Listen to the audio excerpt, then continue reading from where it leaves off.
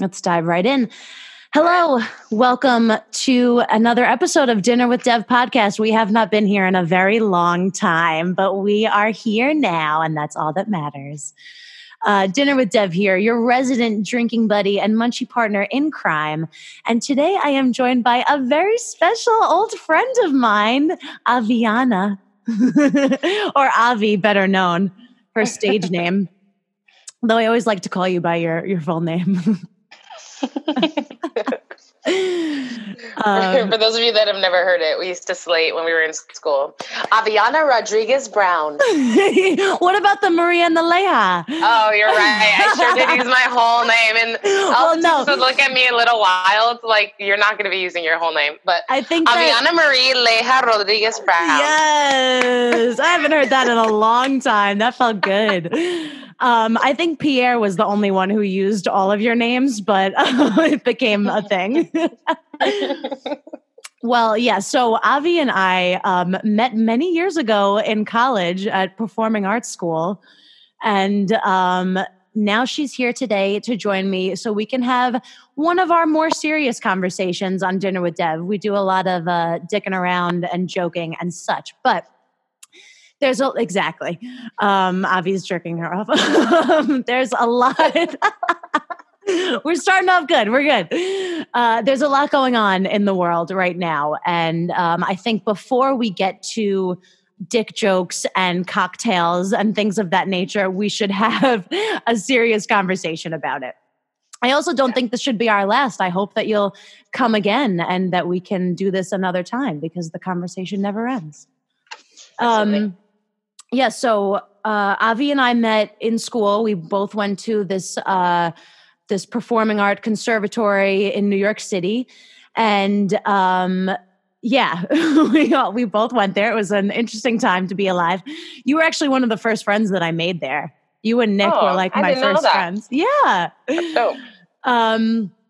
So kind of a weird thing. We're here today to talk about race. It's been everywhere. There's no way to look away at this point if you have been in the past. So yeah, and one of the things we'll dive right in since we're talking about school, I was telling Avi today that I saw our school get kind of blasted on Instagram by a lot of people that we graduated with, which I was very proud to see some users that I follow on Instagram blowing them up in the comment section. I want to ask you, because I'm white, so I can't say that I was it's not that I didn't know that it was happening because I definitely did a little bit, but I certainly wasn't as privy to it as I'm sure you were. What was your experience like at our school with that? It's interesting because, real quick, just to break it down for people, at an arts conservatory, you don't have regular classes. Like we didn't take math, we didn't take history, any of that mumbo jumbo. We all were there for a very specific, concentrated course. We were in classes from 8 a.m., sometimes 7 a.m. if you went to that extra early class, sometimes through 7 p.m. And we traveled as a cohort. So Dev and I happened to be in the H group. Was it from the beginning? Yeah. Was it just year? Third semester? I think that we were in. Okay. Honestly, it feels so long ago. I can't remember. But you travel as a cohort. So 20 to 25 kids all travel together. And sure, they try to do a mix. I would say we had one international student who was from Mexico. Shout out Tabasco, Mexico. Right, Manuel. And we had 1, 2, 3 Black American students from all over. One from Georgia. Where was Charisse from? Can't recall at this very moment. And myself, I'm from Seattle, Washington. And I will say that it's something that I reflect on. I had to explain because I reflect on it a lot because race is such a prevalent conversation right now. Mm-hmm. And during that time, I was actually coming to understand myself as a Black female-bodied person. I grew up in a Latin household. So being Black was not something that was talked about. It was actually very much not talked about. And it was just like, oh, we love you. Or if there were conversations about race in my household, it'd be like, those Blacks, oh, but not you, mija. So there was a lot of disassociation in my brain already that was instilled in me from my family life. Wow, yeah. And so even if I had experienced things in the moment, at that time, I did not register them as, oh, this is a racist act. Oh, someone is being, giving me a microaggression of some sort.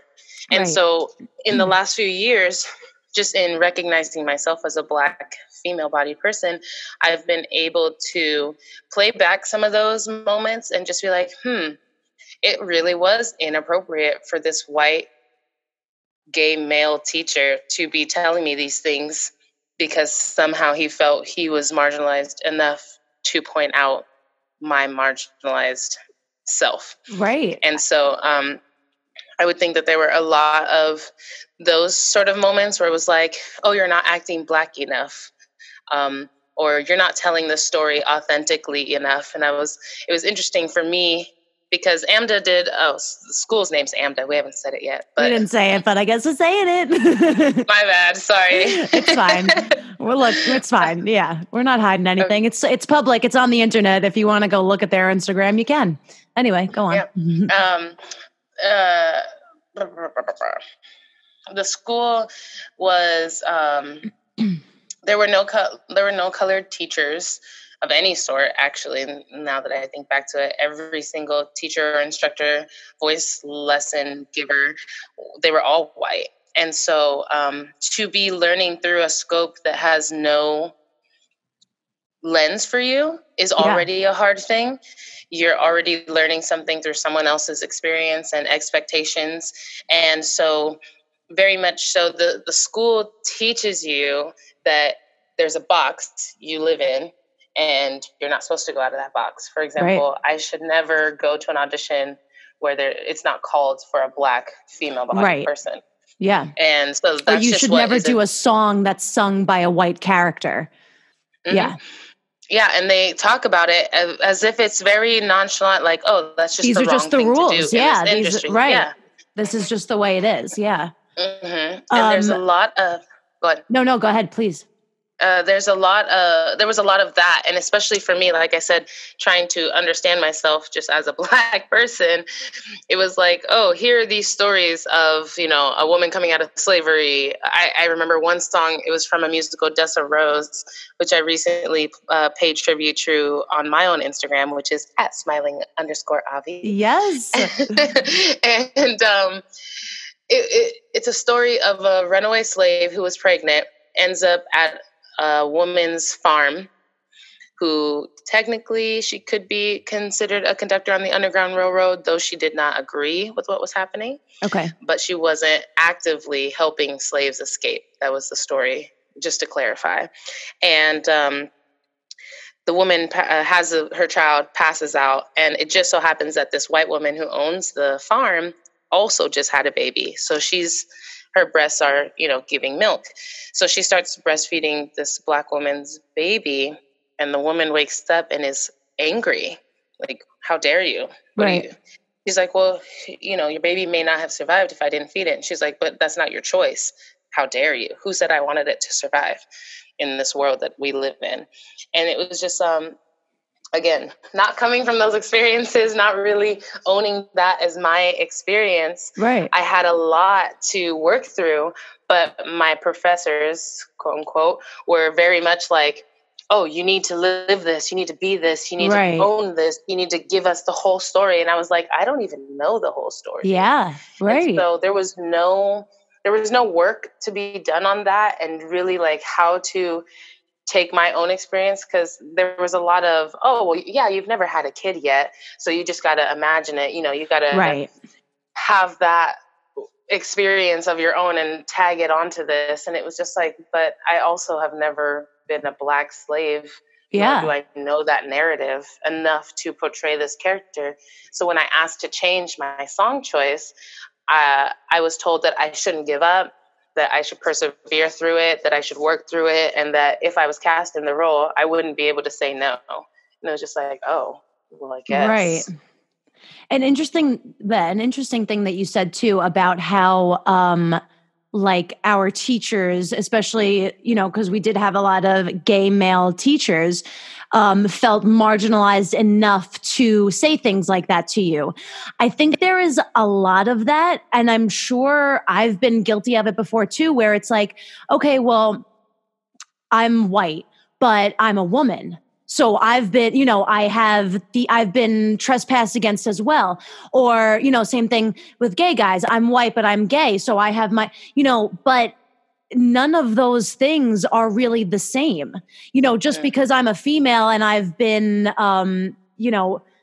scrutinized for being female or whatever, or objectified or whatever it is, I'm still white. That has nothing to do with experiences that you've had that have to do with being a woman who's also of mixed race. And I think that's interesting that you said that, because I think there is a feeling of like, well, I have this too. I'm a minority as well. And it's like, it's really not the same shit. It's just not.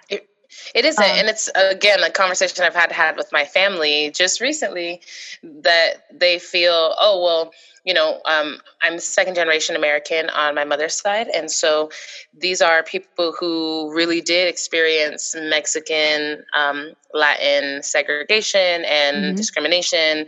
My grandmother was told they didn't serve her kind at a restaurant when she was pregnant with my mom, Wow. So they have experienced their issues and, racist acts against them as well. But I've had to explain, just because the Black community is calling for acknowledgement right now does not mean that we're not acknowledging your experiences. Of course.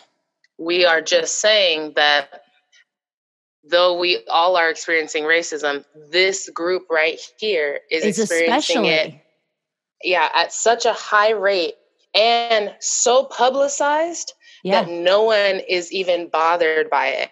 Right. And it's really, it's been going on for years. It's so wild that it's just continuously been going on since the beginning of slavery. So it's just... No. And that was over and over and over. Something I did want to talk about too is why this reaction is coming out now. But before we get to that, there is one thing that we were talking about earlier, still talking about school and stuff, and our teachers. And I want to ask you this because I don't think I really ever knew how to react to it. And it wasn't my place necessarily to react, even though I definitely felt cringy. We were talking about when you and I were in the same group and we had classes together, a specific professor who I believe no longer is at the school. And a lot of people had grief. A good thing. It is a good thing. A lot of people had grief with this specific professor. He kind of had a reputation, if you will, but older, white, gay man. He was just, he had the rep for being this like hard as nails, will fuck with anybody. People would get in fights with him, this and that kind of teacher. And he was an acting teacher and he had assigned us, or, we had picked scenes, whatever it was that we were all working on every week. And your scene with a few other of our African-American students in our class, you guys did a scene from Cat on a Hot Tin Roof. And Tennessee Williams. Yes, Tennessee Williams, amazing play, but is essentially a white-only cast, or they're all written to be white at least. So our teacher, in his like interesting way of doing things, used to, when he would call you guys up to work on it, he would call it Black Cat. And I was always like, this can't be okay. But then you could argue too that it's like, okay, well, that was unconventional casting. Isn't that a good thing? But I want to know what you felt about that and what you thought, because I would always look around like, this can't be okay. Well, I want to say that we didn't get to choose our partners, if I remember correctly. So we were assigned partners, and then we were told to go find a scene for the partners that we had. Yes. And so again, there was 1, 2, 3, 4 of us, I believe. What was it? You, George? George was in our group. Because George was so good. He was Brick, and he was great. and Pierre and Charisse and myself. Okay. So 5 of us. Can I count? I think that's 5. And it was so hard in itself, just finding a scene with 5 people in it is like majority of the time, in case people don't know how plays are. Oh, wait a minute. I lost you on audio. 1, 2, 3, 4 people, but sorry, you lost me. You're back. You're good. Okay. Most of the time you have scenes where it's just a few people together, maybe 3. But when you have 5 or more people in a scene, it's usually the climax of the story. Right. And if I remember correctly, this was the climax of the story. And when we brought this piece, again, written by a Black man, so we thought, oh, of course, this is for us to do. I can't even say that I even read what would have been the conventional casting, because I was like, 5 people, we got it. I think we were like at the very end. Right, it was just like anything. Yeah. So we brought like 2 or 3 things, and he's like, this will be interesting. That's all he said. And it was like, yeah, do this one. And so we worked on it, and we did what we could to do it. And personally, you were right. I think it turned out really great. But I can't say yay or nay about whether or not referring to it as Black Cat was appropriate, because I have to bring it to my own experience. Not acknowledging race, in my opinion, is worse than acknowledging it. Okay. Yeah. And so if he had just been like, cat on a hot tin roof, sure, that would have sufficed, because that is exactly what the play is called. Right. But by acknowledging that this is through the scope of the Black performers about to tell the story, anyone who's under a false impression that they're going to be receiving what was originally written, because if I remember correctly, we had, I think, a visitor teacher in the room at one point too. So that just gets their brain ready for, oh, you're not about to see what you think you're seeing by hearing the title name. Be prepared. It's going to be different. And it's a whole different story. So sit back and listen. Yeah. And I think especially when plays are made in that play specifically about a race, because they are plantation owners. Right. And so it was like a really big deal for us Black folks to be performing a story written by a Black man about slave owners. Yeah. And fighting over who gets what, like that, and because the father's dying. So it's a really intense scene. And we have to acknowledge too, just in history, there were Black slave owners.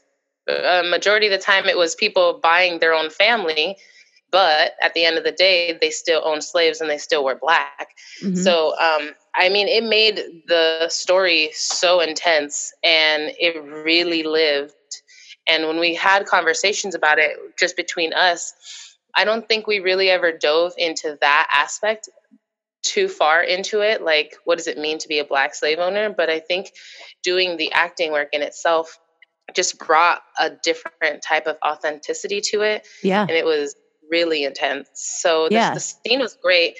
I can't say that it was a bad thing for him to be referring to it again, just because I think that it was important to acknowledge that it's not what you might be thinking it is. Right. And so you should be prepared. Yeah, I mean, and be amazed.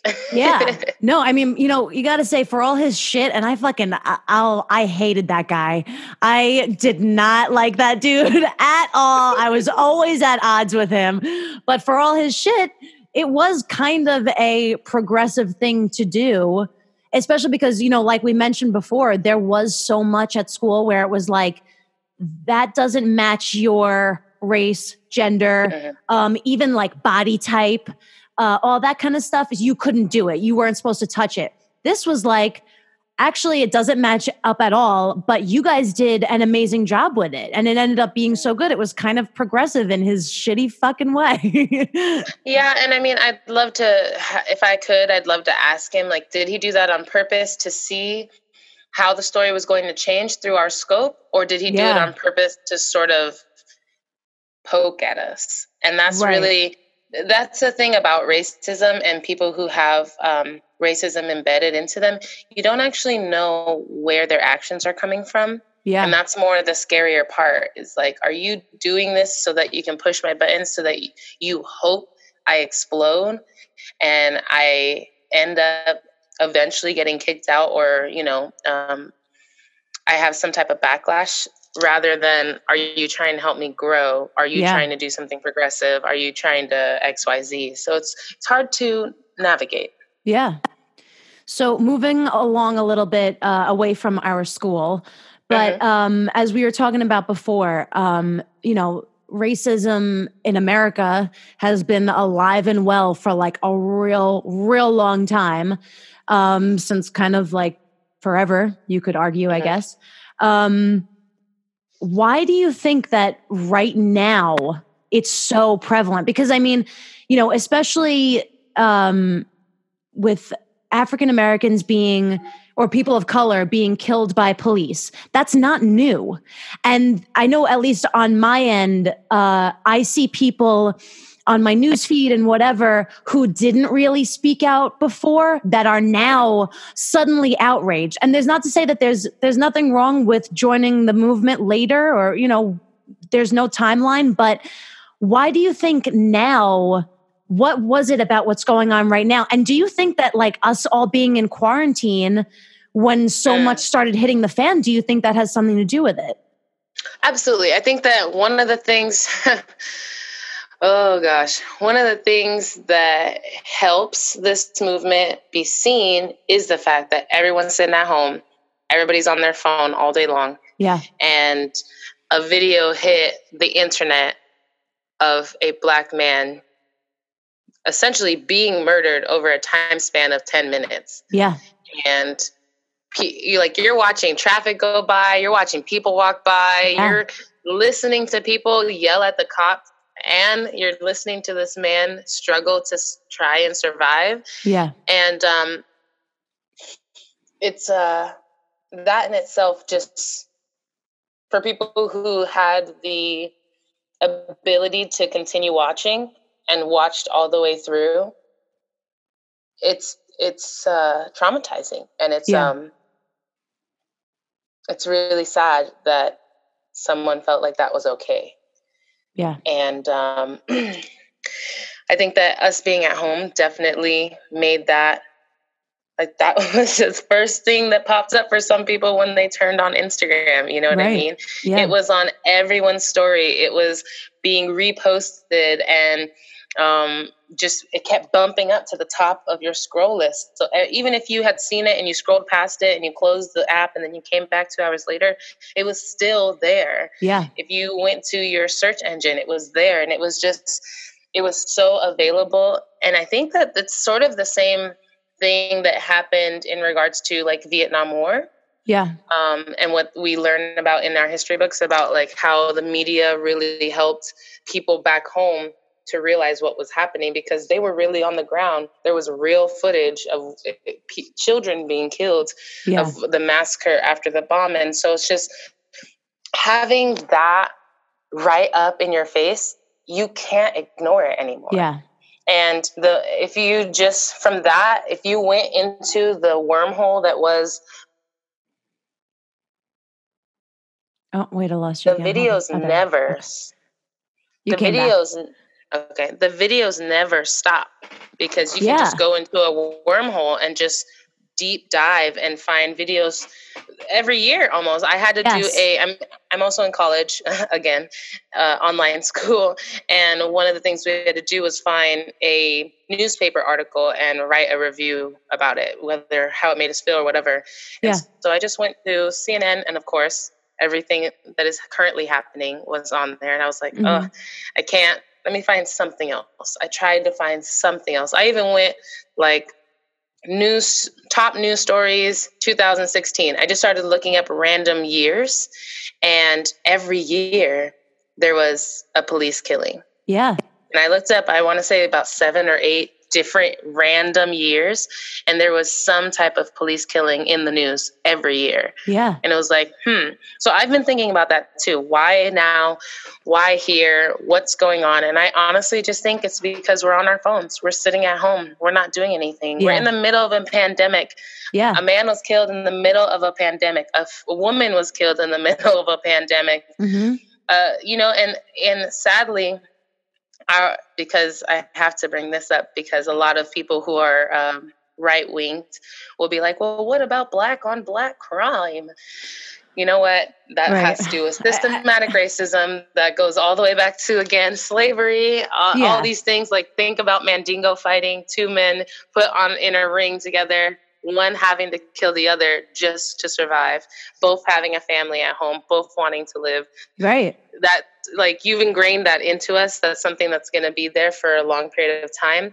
But because Black men and women, specifically men, cis men, I should say, feel attacked by white society, they then go and turn on ourselves. We turn on ourselves. And that's why we're seeing a lot of trans men and women also dying majority of the time at the hands of Black cis men, because they are infuriated and they're scared. And what happens to a scared being who's cornered?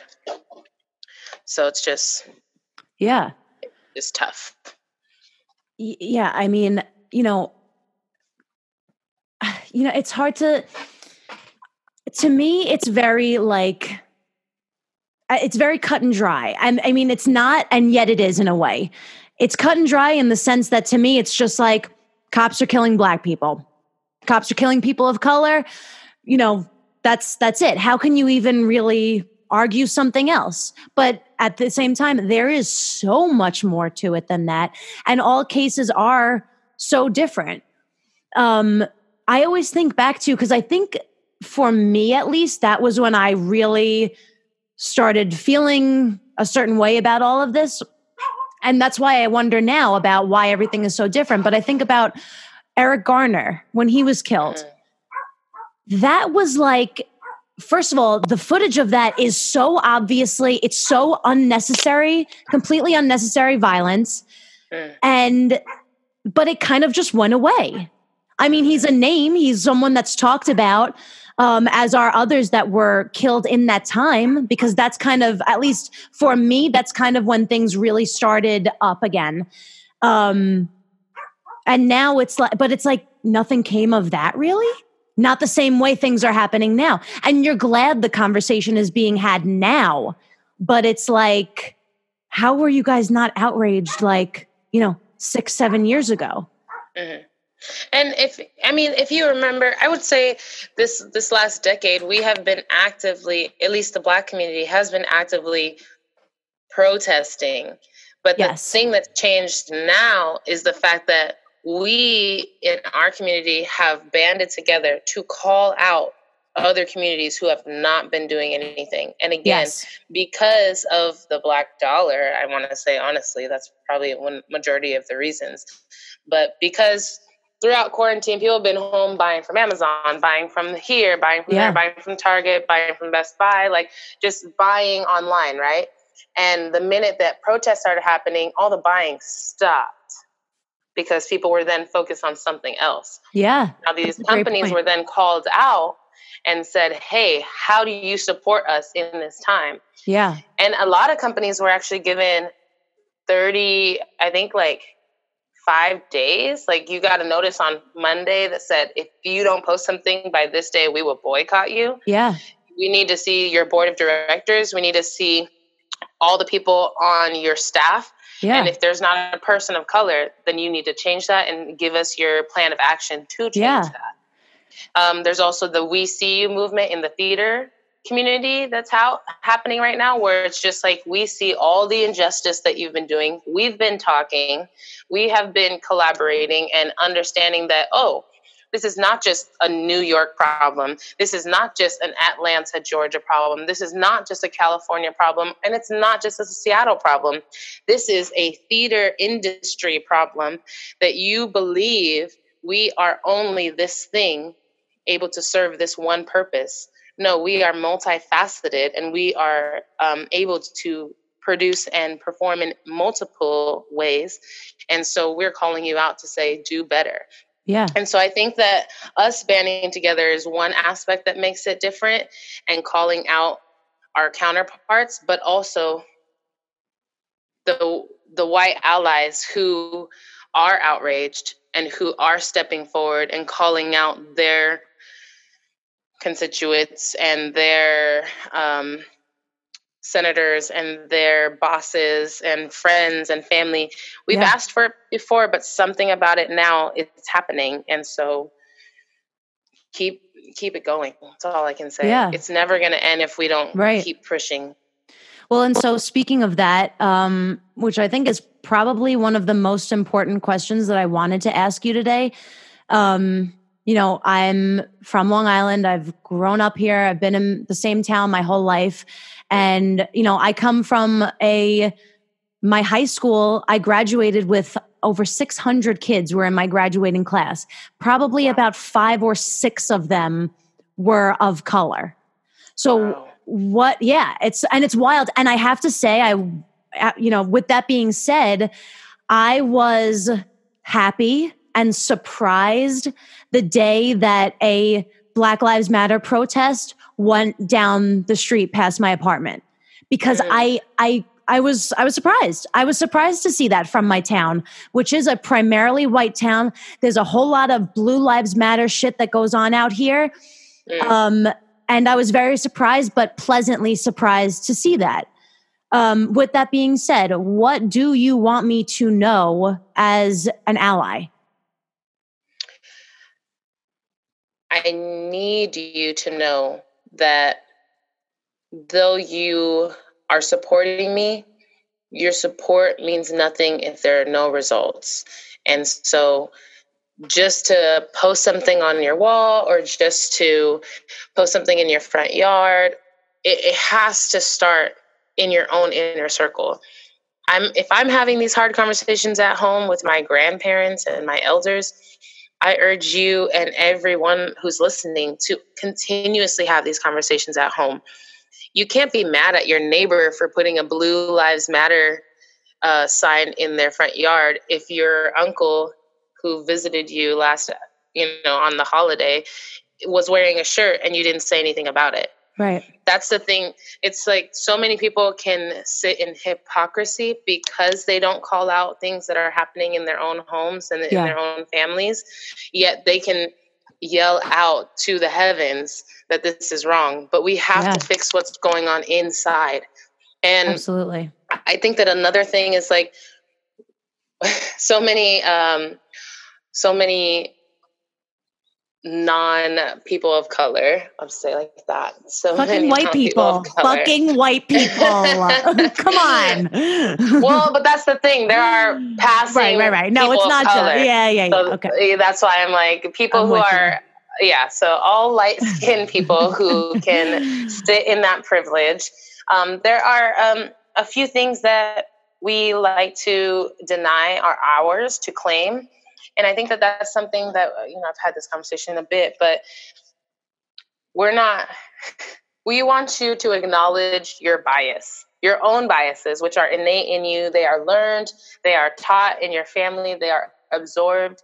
And whether or not you agree with them, they still sit there. Yeah. So if you're walking down the street and you see a Black person approaching you, and you get the urge to move to the other side of the street, stop what you're doing, acknowledge that as a bias, a learned bias that Black people are dangerous, or somehow you are now in danger because you are on a street with a Black person. Just acknowledge that fact and then do something about it. It's as simple as smiling and saying hi. Yeah. Looking this person in the eye and just acknowledging this person as a human being, those small acts start to do changes within yourselves and the people that you interact with on a daily basis. And so it's really important that it's not just on a big scale that you're doing things, but also on the smallest scales, because these are the things that matter most. And these are the things that add up inside people. And so that in itself, that's the very starting point. There's a lot of action that needs to happen. There's a lot of phone calls and letters and emails and all these things that need to happen. But at the end of the day, if you're not acknowledging your own internal biases, then what the hell are you doing? Yeah. And what easier way than starting with yourself, starting with the people, closest to you. That's even easier. You don't have to feel, if you feel pressured at the idea of donating or protesting or whatever, don't do it then. Start with you and where you're at. Start with your mom, your dad, your elders, because, unfortunately, at the end of the day, it is a lot of the time, not all of the time, but it is our elders that they grew up in a different time. So they do believe these things and they're passing those things down. And we want to stop that before we have another round of racist assholes, for lack of a better term. Oh, no, yeah, absolutely. Yeah. Well, I am going to, what? No, please tell me. I was just going to say there's a few organizations no, she's not. There's a few organizations that I definitely want to suggest if people do have the means to donate. Yes, please do. To, though. Yeah, I also would love, I want to talk about it now, but then I also think, I'm going to be posting about our episode and stuff. And I would love to, if you give me, organizations that you like, and I'll put some in as well. We'll put places you can donate, petitions you can sign. I would love to post a list of that for people who maybe don't know. But yeah, hit me with what you like. Mm-hmm. And there's also a large, we didn't talk about it much. I talked about it a little, but there's also a differential between Black cis being straight, male lives being talked about and sort of pedestaled in a way. And then there is another group of people who are not even being seen, and that's Black females, right? Yeah. And then there's a whole nother group of Black queer people, trans people who are not being acknowledged at all. Right. Since this whole thing has started, I want to say that there's been an additional